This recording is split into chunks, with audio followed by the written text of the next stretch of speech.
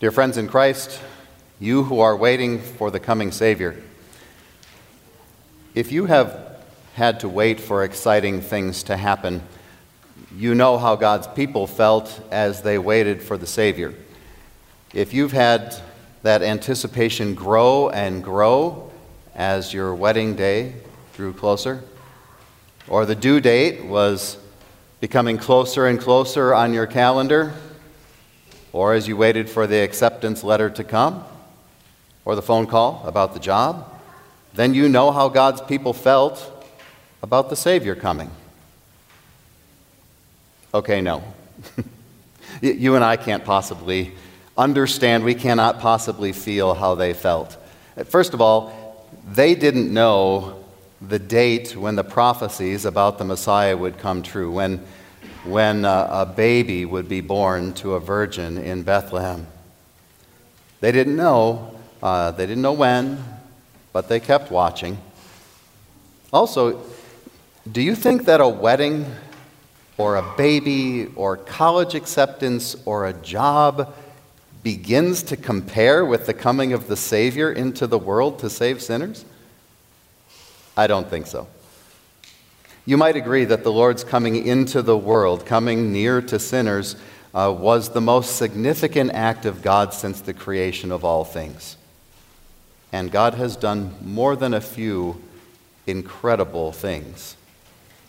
Luke tells us today about this significant moment in time. Jesus was coming near. The time had arrived for the Savior to appear on the public scene, to be seen and heard, to have his miraculous healing hand felt, to do the specific saving work of paying for the world's sin and conquering death. Jesus was coming near. But God had planned for a very special person to come before him, one with a position description penned by the hand of prophets beginning 700 years before his arrival.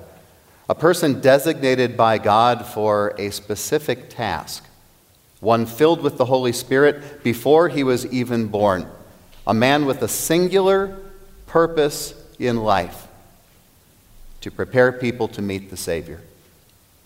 A man called John, son of Zechariah the priest, was that man. At just the right time, God told John to go, and he began preaching. That's how the people were prepared to meet their Savior. They would listen to John the Baptist as he worked the banks of the Jordan River and the areas around it. The prophet Isaiah had written about John's work and his message. A voice of one calling in the wilderness, prepare the way of the Lord. Make his paths straight. Every valley will be filled, and every mountain and hill will be made low. The crooked will become straight, and the rough ways smooth. And everyone will see the salvation of God.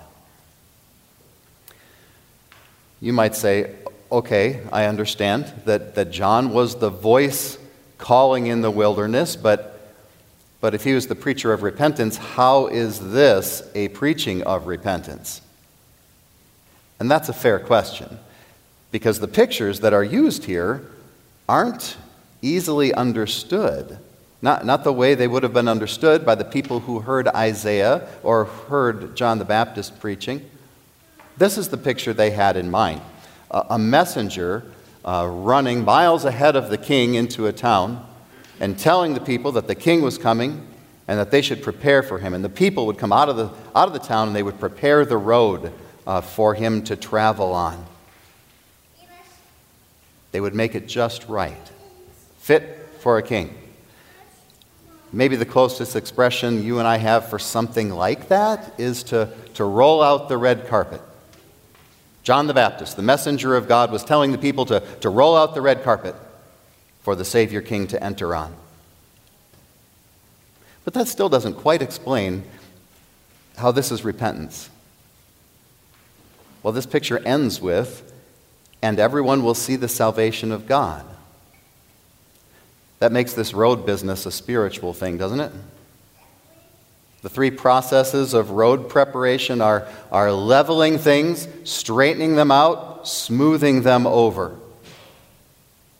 Picture that as the activity in a person's heart, as repentance brings the Savior near and leads to salvation. Some have explained it something like this: the valleys are the depths of sin, and the mountains and the hills are arrogance against God, the height of arrogance. And they say the crooked ways are deception and deceitful ways, and the roughness is sin in a person's life. It's probably not important to assign each thing a specific meaning like that. It is necessary, though, to see all of this as any sinful things that are an impediment to Christ coming to a person. Those sins are in the way if they're not repented of.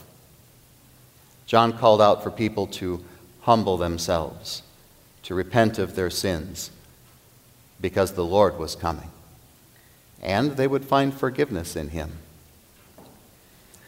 You may remember that repentance is more than just saying, "I'm sorry" to God. And if that's a little unfamiliar to you, listen carefully, because this is incredibly important. This is repentance. To acknowledge that what I have done is considered sin before God. And yes, that I am sorry that I have offended God. And that I ask God to forgive me in Jesus and trust that I'm forgiven. And that I intend to not sin like this again because I want to please my Savior. You can see why this requires a humble heart before God. As the Lord's coming was near, he humbled his people through John the Baptist preaching of repentance. Humble repentance was the key. That's what prepared the people to meet their Savior when he came. John would baptize those who repented, and they would find forgiveness in Jesus, the one that John was preparing the people for, and the one that John pointed them to. John was kind of a rough man. We're told that he wore camel's hair clothes, scratchy kind of stuff, ate locusts and wild honey, lived out in the wilderness.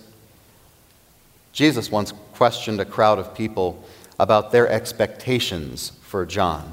And he said, "What did you go out into the wilderness to see? A reed shaken by the wind? No.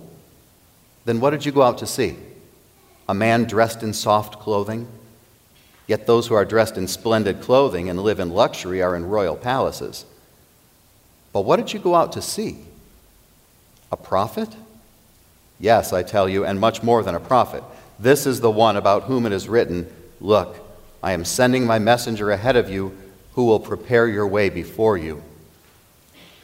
So yes, John was maybe a little rough, appropriate for the rough preaching of the law that he was called to speak. But his message wasn't all tough stuff. He pointed people to Jesus. He prepared them to see and to hear Jesus when he came. As he prepared the people and the people prepared their hearts, then what Isaiah said would come true. And everyone will see the salvation of God. The Savior was coming near to them to forgive their sins and to give them heaven. This is glorious gospel. This is just like when John pointed to Jesus and said, "Look, the Lamb of God who takes away the sin of the world."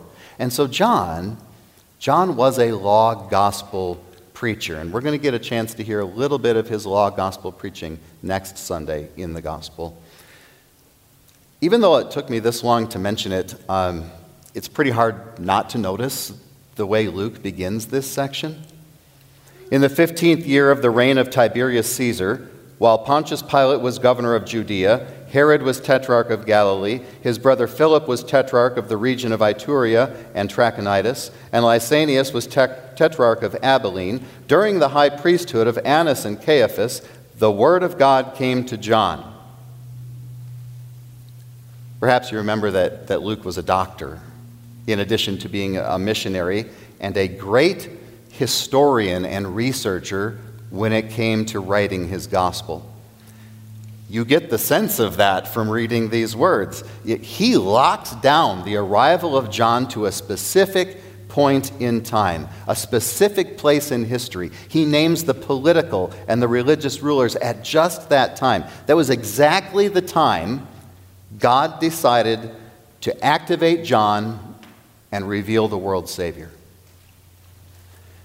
Now, certainly you know that John's message wasn't only for a specific, significant moment in time. The preaching of repentance is needed today. And the message is really as urgent for you and me as it was for the people then. Through his word, God is sending John to you and me today so that we're prepared to have Jesus come near to us. After all, every one of us is sinful. We all need to repent, to level out the path, to straighten it out, to smooth it over as the Lord comes near to us. Perhaps a sin common to us all is that we don't take seriously enough that the Lord is coming near. Advent is the season of anticipation for our celebration of Christmas, Jesus' first coming. But what about what's going on right now? Is Jesus not near us now?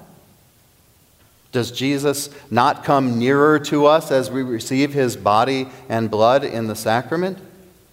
And as he speaks to us directly through his word? It's not just ritual that we go through here at the Lord's table. Listening to the Bible being read or its truths being spoken may be a regular thing, but it's not to be simply routine. Are we guilty of not recognizing or maybe appreciating the very presence of Christ and his voice, even as someone else speaks the Scriptures? Maybe we need the wake-up call of John the Baptist.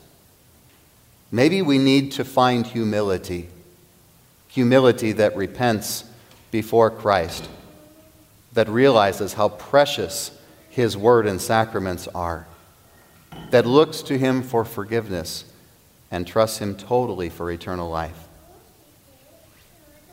I know I need that. I suspect that you do too. Like the people who waited for both Jesus and his forerunner, John, we don't know the exact moment that the Lord will come to us on the last day. But we ought to look forward to it with anticipation because he'll be coming to take us with him into heaven. If we've been more excited about Christmas celebrations and weddings and babies and such things than we have about Christ coming to us to take us to be with him, that's not right either. God does give us those gifts to enjoy and to appreciate while we live here in this world. But life here and the things of this world are not more important than Jesus and living it with him in heaven. Perhaps a bit of humble repentance is needed there too. And remember again, repentance is not just being sorry. It's a change of mind. It's a change of heart. It means that I don't want to sin like that anymore. So I intend to recognize and appreciate when Jesus comes near to me in his word and in his sacraments.